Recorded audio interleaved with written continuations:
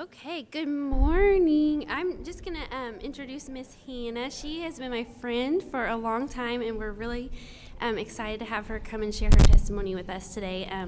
She has a husband, Jared, and a little boy, Gabriel, who's 5 already. He's a little bit older than my Caroline. So anyways, just let's welcome Hannah and listen to what she has to say.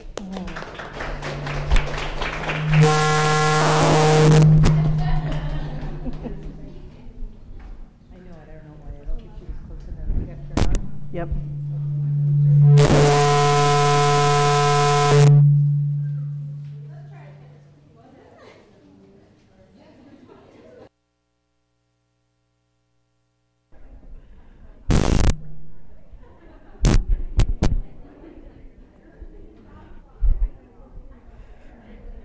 Okay. Can you hear me?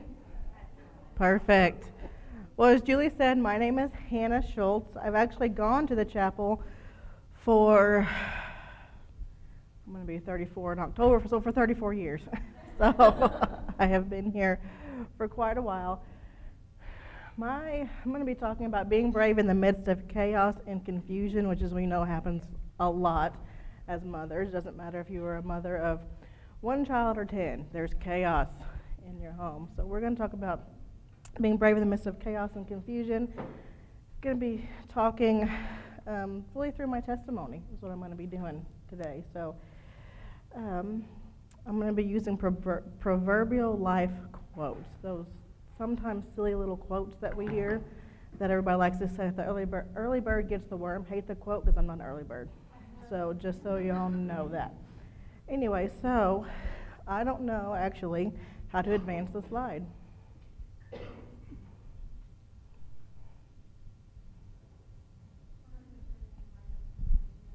Okay.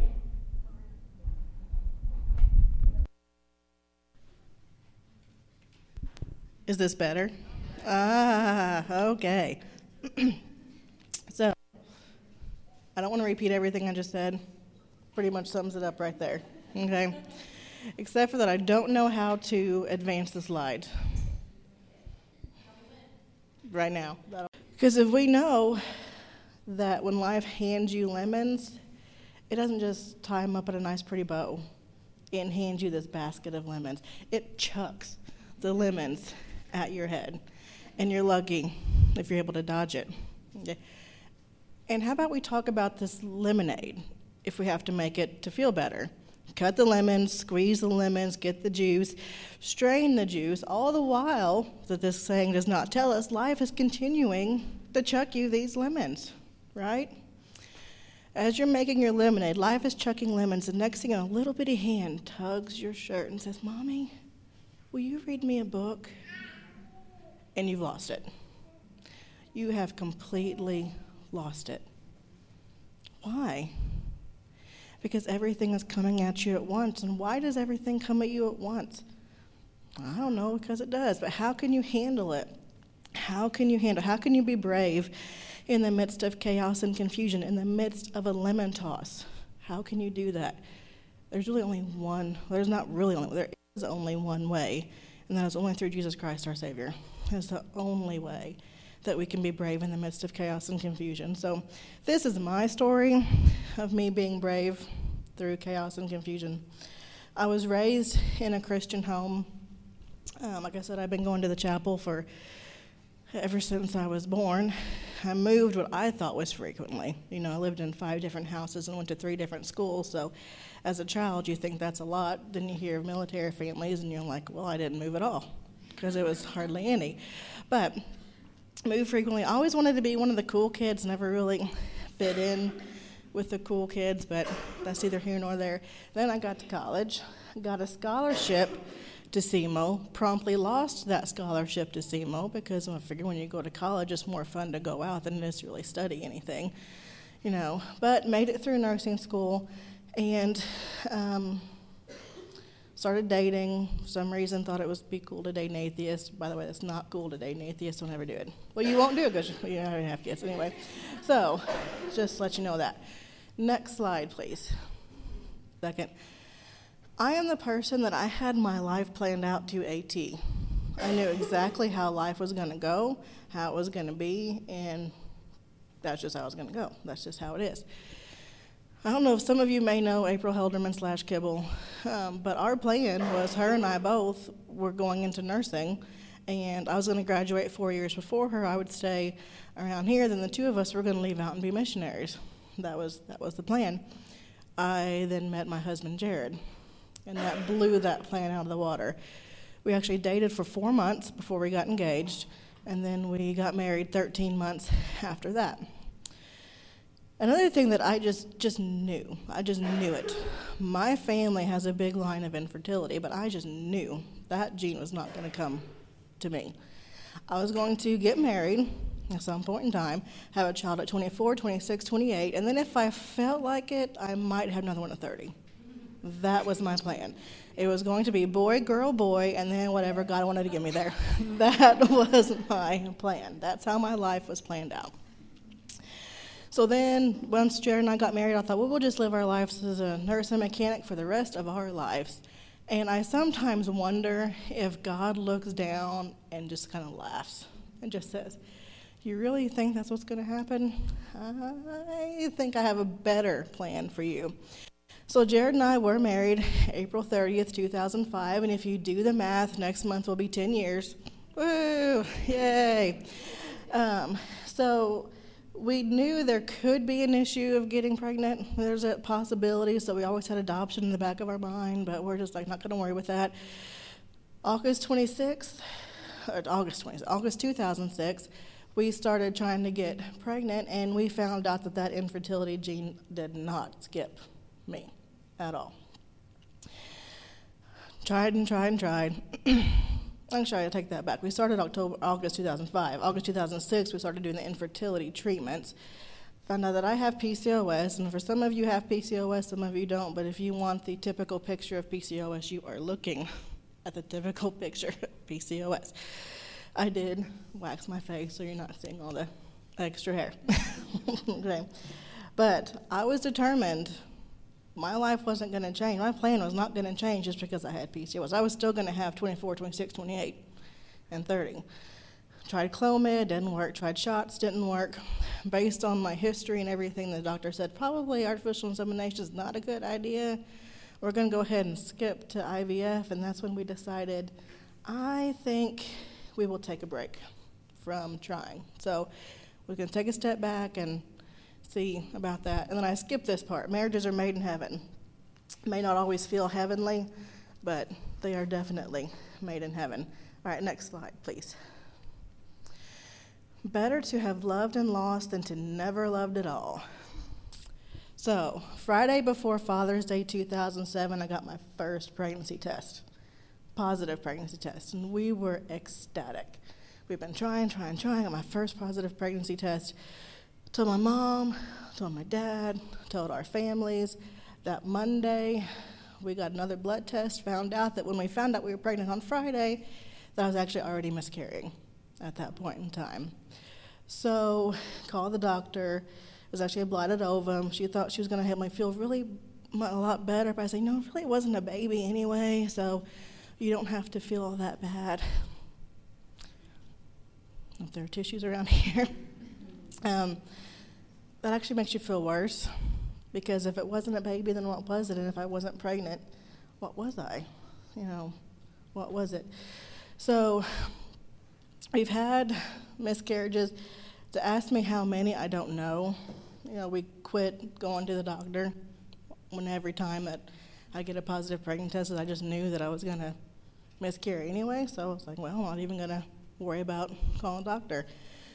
Until January 2nd of 2008, got a positive pregnancy test.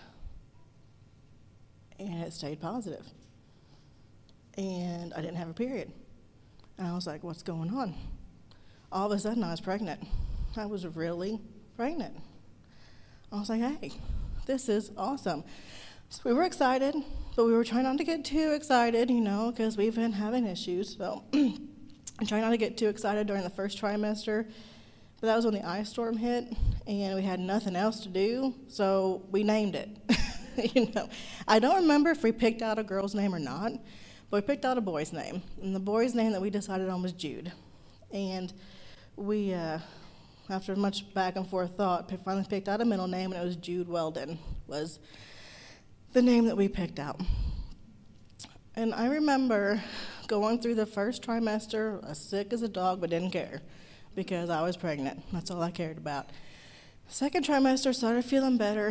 Halfway between the second trimester, almost to the third, about 23 weeks, it was actually May 17th. I kind of felt sick, sinusy, not really feeling all that great. But that's okay. So Monday, which would have been, I guess, the 19th, my water broke. I didn't know my water broke. At 23 weeks, you don't think your water's breaking.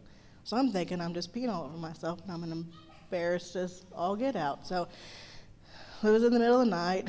So I told my husband the next day. We all chuckled, had our nice little laugh at pregnancy women, blah, blah, blah, blah, blah. We all pee on our pants. So I went to my routine check on Wednesday, and the doctor was like, I'm not really sure that you're peeing all over yourself. Why don't we just send you to the hospital to get checked out, just to see how it goes. So that's fine. The funny part about this day, there are lots of not so funny parts. So the one funny thing about this day is that my husband never, ever forgets his phone until today. Until that day, he has left his phone. And it wouldn't be that big of a deal except for my husband works on farm equipment.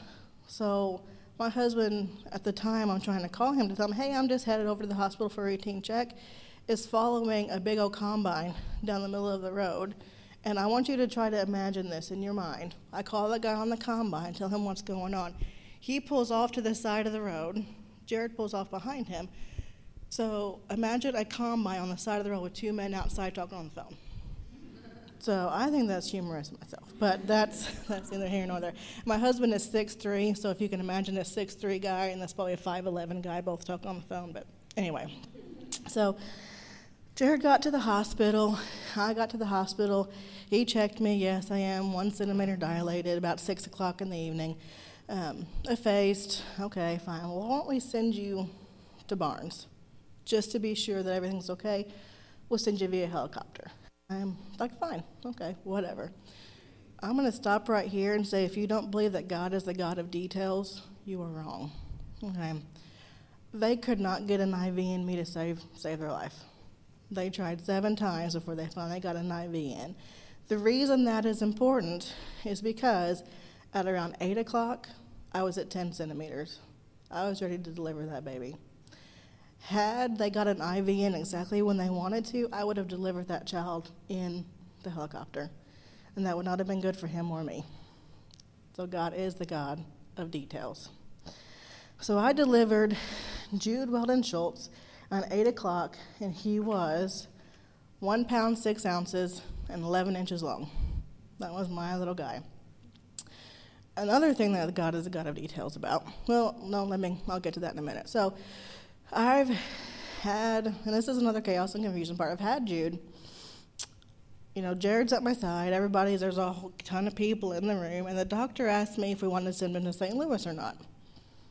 I guess, I don't know.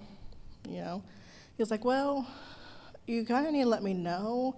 That way I know if you want him to go up there and get treated or if you just want him to stay here. Now, how am I supposed to know? Because my thought is, well, if I send him up there and he doesn't make it and I never get to hold him, then he's gonna die alone, But if I keep him here with me and he could have made it up there, what do I do? Luckily, that doctor, I think, realized my plight and my thought and said, you know what, I'll call up there and see what they say. And I said, okay. So they said, send him on up. We've had babies about that size, send him on up. So the other way that God is the God of details is the fact that the bird hit the helicopter as they were landing. And so they couldn't take off as soon as they wanted to take off, which is okay, because I got to see my baby before. The reason that would take so long is because, or that I may not have been able to, is because whenever the doctor was trying to get my placenta out, and I'm sorry if I'm being too gross, sorry, you're a mom, so it doesn't really matter. So trying to get my placenta out, the cord actually snapped off of it.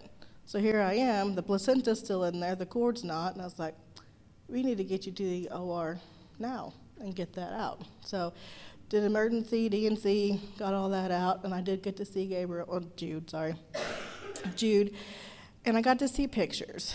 And I'm going to do a little side note on this also. One of the pictures that I saw that my husband brought to me was I switch their names all the time, of Jude in his little bitty tiny hand holding his daddy's finger. Jude would not let go of his daddy's finger. You know, he was struggling. He was holding on for dear life, and he would not let go of his daddy's finger. If we can take that and think when we're struggling, when we're hanging on, barely hanging on, don't ever let go of your daddy's hand. You know, don't ever let go of God's hand. He's got this. He's got you. He's protecting you. So I get up to Cardinal Glennon. It was kind of an up and down on Cardinal Glennon. So I got there Friday. Jude was born on Wednesday.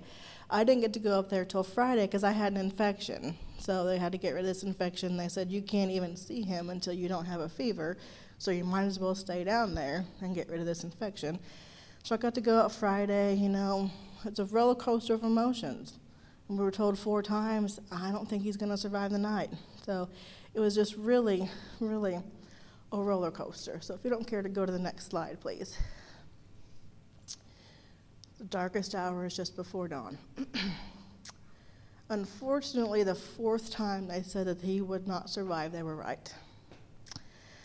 On May 31st, 2008, we had to make the decision to turn off life support to our child. That is the most heart-wrenching, horrible decision to ever have to make as a parent, to decide to turn off life support to your own child. The funeral was a blur that we had.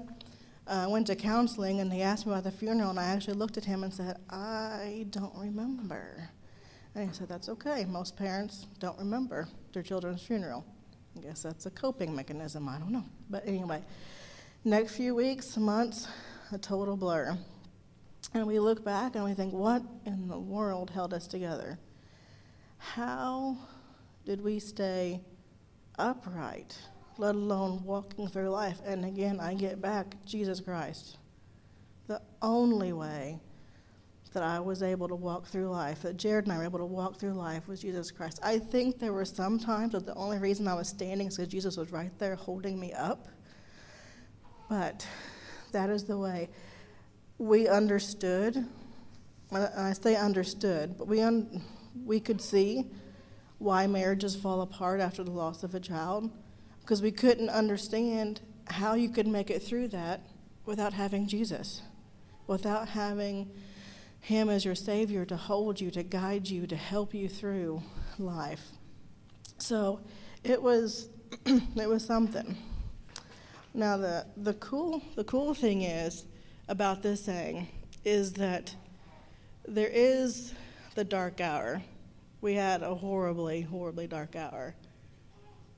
But is this also? There is a dawn. There is always a dawn. It's okay.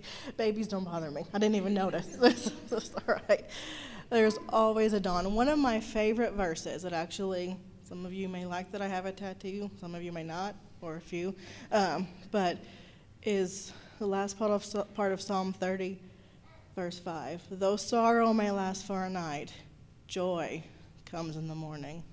There is always joy. So December 2008, we decided to go ahead and pursue adoption. We'd been thinking about it, so we thought,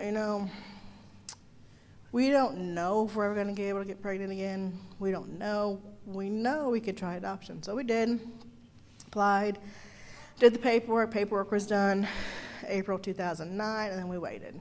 We got a few phone calls. Hey, we got this child, maybe. Do you want us to put your profile up for them to see it? So, yeah. Can y'all still hear me? Because I, move my hands all the time. Is it still okay? Can you still hear me? Okay, good. Sorry. I just realized maybe you couldn't. And March 2nd, 2010, Poplar Bluff, young Poplar Bluff Clinic, checking pacemakers, defibrillators, make sure they all work right. I got this call from my social worker. She says, there was a baby born February 23rd. Do you want him? Like, nah. Oh, of course I want him, of course. So, well, I better call my husband. But of course we do. So we found out March 2nd, 2010, about a baby. March 10th, 8 days later, we were headed up to St. Louis to get him. Gabriel Wade Schultz was born February 23rd, 2010, up in St. Louis. And he is now, well, he wasn't born Gabriel Wade Schultz, is what his name is now. And we love him just as much as we love Jude. That was one of my fears, is what if I don't love him as much as I do my biological child? I was really afraid. What if I don't? I do. I love him just as much as I love Jude. And we get to tell him every day, you're adopted. You grew up in Miss Stephanie's belly. Not this Stephanie. You grew up in Miss Stephanie's belly. And we can compare that to our dog, because he'll ask, is there anybody else adopted? Like, well, no, not like you, but we're all adopted by God. We're all children of God now. We're all God's heirs. Those that have a faith in Jesus Christ, we all have heirs of God, just like you are adopted by mommy and daddy. Mommy and daddy are adopted by God. So it is a really cool way to let him know about that. Next slide, please. To err is human, to forgive divine. So I debated whether or not to put this in my talk at all, but after I got to thinking about it, I was like, I really want to. So everything's going great with us. We're a happy little family. Around 2013, I learned about how much my father is drinking, and how much it's starting to affect the family, which for me was a really hard thing to take, because he was my rock. He was the person I call, hey, Dad, where is this in the Bible? Oh, it's right here. He points right to it. All of a sudden, he's having this drinking issue. I was like, okay. And then I thought, well, I'm 32. I shouldn't be affected like this, but I was Daddy's little girl. I'm an only child, by the way, so anything Dad does is just awesome, besides this. But, Daddy's little girl. So Christmas Day, December 25th, 2013, my mother moves in with us, with Jared and I. Now I have to tell you, Gabriel is ecstatic about the fact that Mama has moved in with us. He's all great with this, and I'm okay with it. So, yeah. I don't remember exactly when, but Dad got his first DWI at some point in time. Mom had to go pick him up, all this good stuff. Went to rehab. Did okay. Mom moved back in. Did all right. They still had a little bit of issues. Next thing I know, he gets another DWI. And Mom asked me to go pick him up. It's at 2 o'clock in the morning. I really don't feel like going to the Bolivar County Jail to pick up my dad, but since Mom wanted me to, I did. I'm glad I did, not to get him out of jail per se, but because of the conversation and what I saw from that. I got to have a little bit of a conversation with Dad. We did go pick up his car, and I realized that maybe that was not the best decision, but he wasn't drunk at the time, you could tell anyway. Followed him back to his driveway. And I told him, I said, Dad, you understand that the next time I'm probably not going to get out of bed. And he said something that I don't remember what he said, but I remember what.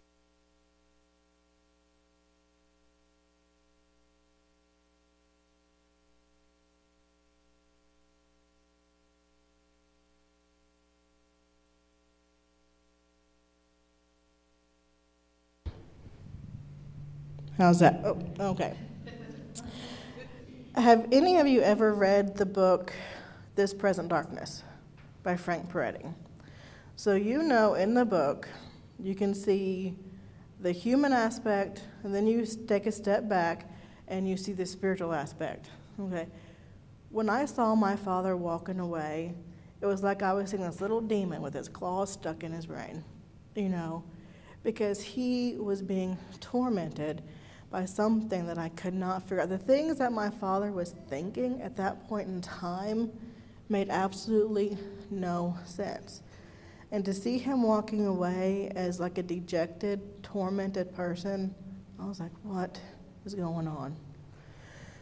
So at that time, my mom was living with Carolyn Helderman because she just had shoulder surgery and was recuperating, and I couldn't be with her 24/7. So then she calls me and says, your dad just called me. I said, okay. He said, you took him home. I said, yep. She goes, he's debating and actually seriously contemplating suicide. I was like, okay. Now, we live out in the middle of nowhere, so we have guns in our house, and Dad has guns in his house. She said, he's actually sitting there with it. And I was like, okay. So I asked my husband, I said, what do I do? He goes, you can't do anything. So then I'm sorry, I don't mean to laugh at you. You're dancing back there, sorry. So I asked my husband as I started crying, I said, are you going to be able to tell me the same thing tomorrow when I go down there and find my father dead? To his credit, he said, sweetheart, yes, I will. And I have a wonderful husband.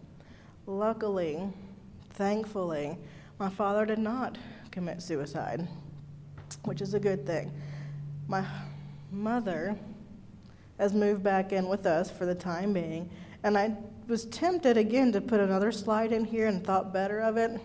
It's called Fish and Guests Smell After 3 Days, but I thought maybe shouldn't put that slide in here. No, but I love my mom. My mom and I are an awful lot alike, so it can be good, it can be bad. So, next slide, please. Good things come to those who wait. First off, I hate this because I'm not patient. But other than that, Dad is now actually in Celebrate Recovery and has been in Celebrate Recovery for quite a while. If I'm not in training, I take him every Tuesday night. Him and I both go to Celebrate Recovery. He's realigned his life with Christ, and he's going to a church in Whitewater. Mom and Dad are technically still separated, but hopefully they'll be getting some counseling soon. And we are on the road to adoption again. We completed our application and everything else in October of 2013 and are waiting and waiting and waiting. Now, the good thing is it's a lot easier to wait the second time because I know the outcome of the first time. I know that the outcome is good. Now, there is one thing that I would change about this statement, and that is this. Yes, good things come to those who wait. We could actually change that to pray. I can wait a long time without praying. And I actually have done that before to no avail, and to just be downhearted and impatient and why don't you do anything? And then when I start praying, you get that peace, there's that peace, that comfort, and you realize that waiting isn't really that hard, especially when you think of all the people in the Bible that had to wait. It's not that bad. Almost the last slide, I promise. It's getting close to being done, I promise. Next slide, please.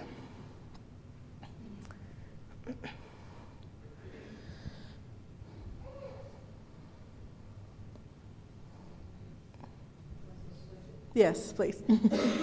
If I had it to do over again, that's where you finish it. So, if I had it to do over again, would I? Now, I have to say the knee-jerk reaction from almost everybody is yes, without even thinking about it. And your heart is screaming, no. Do you not remember the pain? Do you not remember what you went through? Do you not remember anything that just happened? But if you really think about it, and I mean really, really in your heart, in your mind, think, the answer is yes. Maybe not a yes, but more of a yes. Yeah. Set in realization, set in comfort, in hope. Quiet and meaningful. Knowing that who I am today is because of what happened yesterday. And all of that is going to shape who I am tomorrow. And then I think about what I would or would not have and who I would or would not be if everything that I've gone through did not happen. So, what if we got pregnant the very first time we tried? Well, first off, I wouldn't learn patience, parentheses, if that can be learned, because that may be one thing that you can't learn. So I wouldn't have learned that. And I wouldn't have an avenue to help other women that are going through infertility. I've been there. I know what it's like. I know what it feels like. Okay? What if I hadn't had that first miscarriage? Would have never had Jude. Never would have had Jude. What if Jude was still alive? Which sometimes I really wish that he was. But then I never would have had Gabriel. I also never would have had an avenue to comfort anyone going through any kind of loss. Ever. What if Dad wasn't an alcoholic? How would I know forgiveness? And how would I know love for the tormented soul? God does things for a reason, and I know that sounds cliche, but really He doesn't. Why would we want to change that? Why would we want to change it? So that is really my story of being me bravely. I have another slide here in a second that I think we've looked at everything. Oh, you went through it, yeah. We've seen the world's proverbial phrases. Now I thought we'd look at something of a little bit more reliable source of phrases. So, and I have to read these because I won't be able to remember all of these exactly. So, 2 Corinthians 2, 9 through 10. So, I know sometimes we wonder about how we can be brave and how am I going to be me bravely. But, really, me being brave throughout all this really is kind of a misleading statement because I really wasn't brave in any of this at all. Christ was. I was so weak, but Christ was strong. He was really the one that was able to keep me up and to keep me brave. So really, was I really brave? I don't know if I was brave, but Jesus was. He was right there with me. So, 2 Corinthians 12, 9 through 10. And He said to me, my grace is sufficient for you, for power is perfected in weakness. Most gladly, therefore, I will rather boast about my weaknesses, so that the power of Christ may dwell in me. Therefore, I am well content with weaknesses, with insults, with distresses, with persecutions, with difficulties, for Christ's sake. For when I am weak, then I am strong. A lot of us know Jeremiah 29:11. We can sometimes quote that verse, and it is a wonderful verse, and I really like it when we keep on going to verse 13. So, this is Jeremiah 29:11. For I know the plans I have for you, declares the Lord, plans for welfare and not for calamity, to give you a future and a hope. And then if we keep going to 12 and 13, these are just awesome. Then you will call upon me and come and pray to me, and I will listen to you. You will seek me, and you will find me when you search for me with all your heart. God is not that far away. He's not that hard to find. Isaiah 55:8. This is another one that we all know quite a bit. But sometimes we stop whenever we read 55, verse 8, and we don't keep going. So I want to keep going here. For my thoughts are not your thoughts, nor are your ways my ways, declares the Lord. For as the heavens are higher than the earth, so are my ways higher than your ways, and my thoughts than your thoughts. And usually we stop there, because that is pretty awesome. That, God's in control, and His thoughts are not my thoughts. As if His thoughts were my thoughts, it would just not be a happy thing at all. But if we keep going, and it says, for as the rain and snow come down from heaven and do not return there without watering the earth and making it bear and sprout and furnishing seed to the sower and bread to the eater, so will my word which goes forth from my mouth. It will not return to me empty, without accomplishing what I desire and without succeeding in the matter for which I sent it. That is so refreshing. Whatever God said is going to happen, It's going to happen. You know, before the foundations of the world, when God looked at my life and said, you know, this is how I'm going to weave her life, that is exactly what happened. I may not have chose that. I may not have said, I think that's the best way to do it, but it is. It is the perfect way for my life. Very last one, and this is the one that I kind of alluded to a little bit when I talked about if I hadn't gone through certain things, or even not just me, any of you had gone through certain things, we wouldn't be able to comfort anyone else. Blessed be the God and Father of our Lord Jesus Christ, the Father of mercies and God of all comfort, who comforts us in all our afflictions, so that we will be able to comfort those who are in any afflictions with the comfort with which we ourselves were comforted by God. So it's got a lot of comfort in that verse, in case you couldn't tell. Sums up what that means. What does that mean? If you've gone through a trial, you can come right up alongside somebody else and walk them right through it and say, you know what? I may not know exactly what you're feeling, but I know how I felt when I was going through it. And let me just walk beside you. I can tell you something. As fellow moms, we need that a lot. You know, we need other moms to be able to walk up beside and say, you know what, I see you're struggling. I see what you're going through. I've been there. Let me just walk you right on through it. So that is actually all that I have, and I don't know what they do. I know there were some discussion questions, and they may kind of direct you with that, but that's all I got, girls.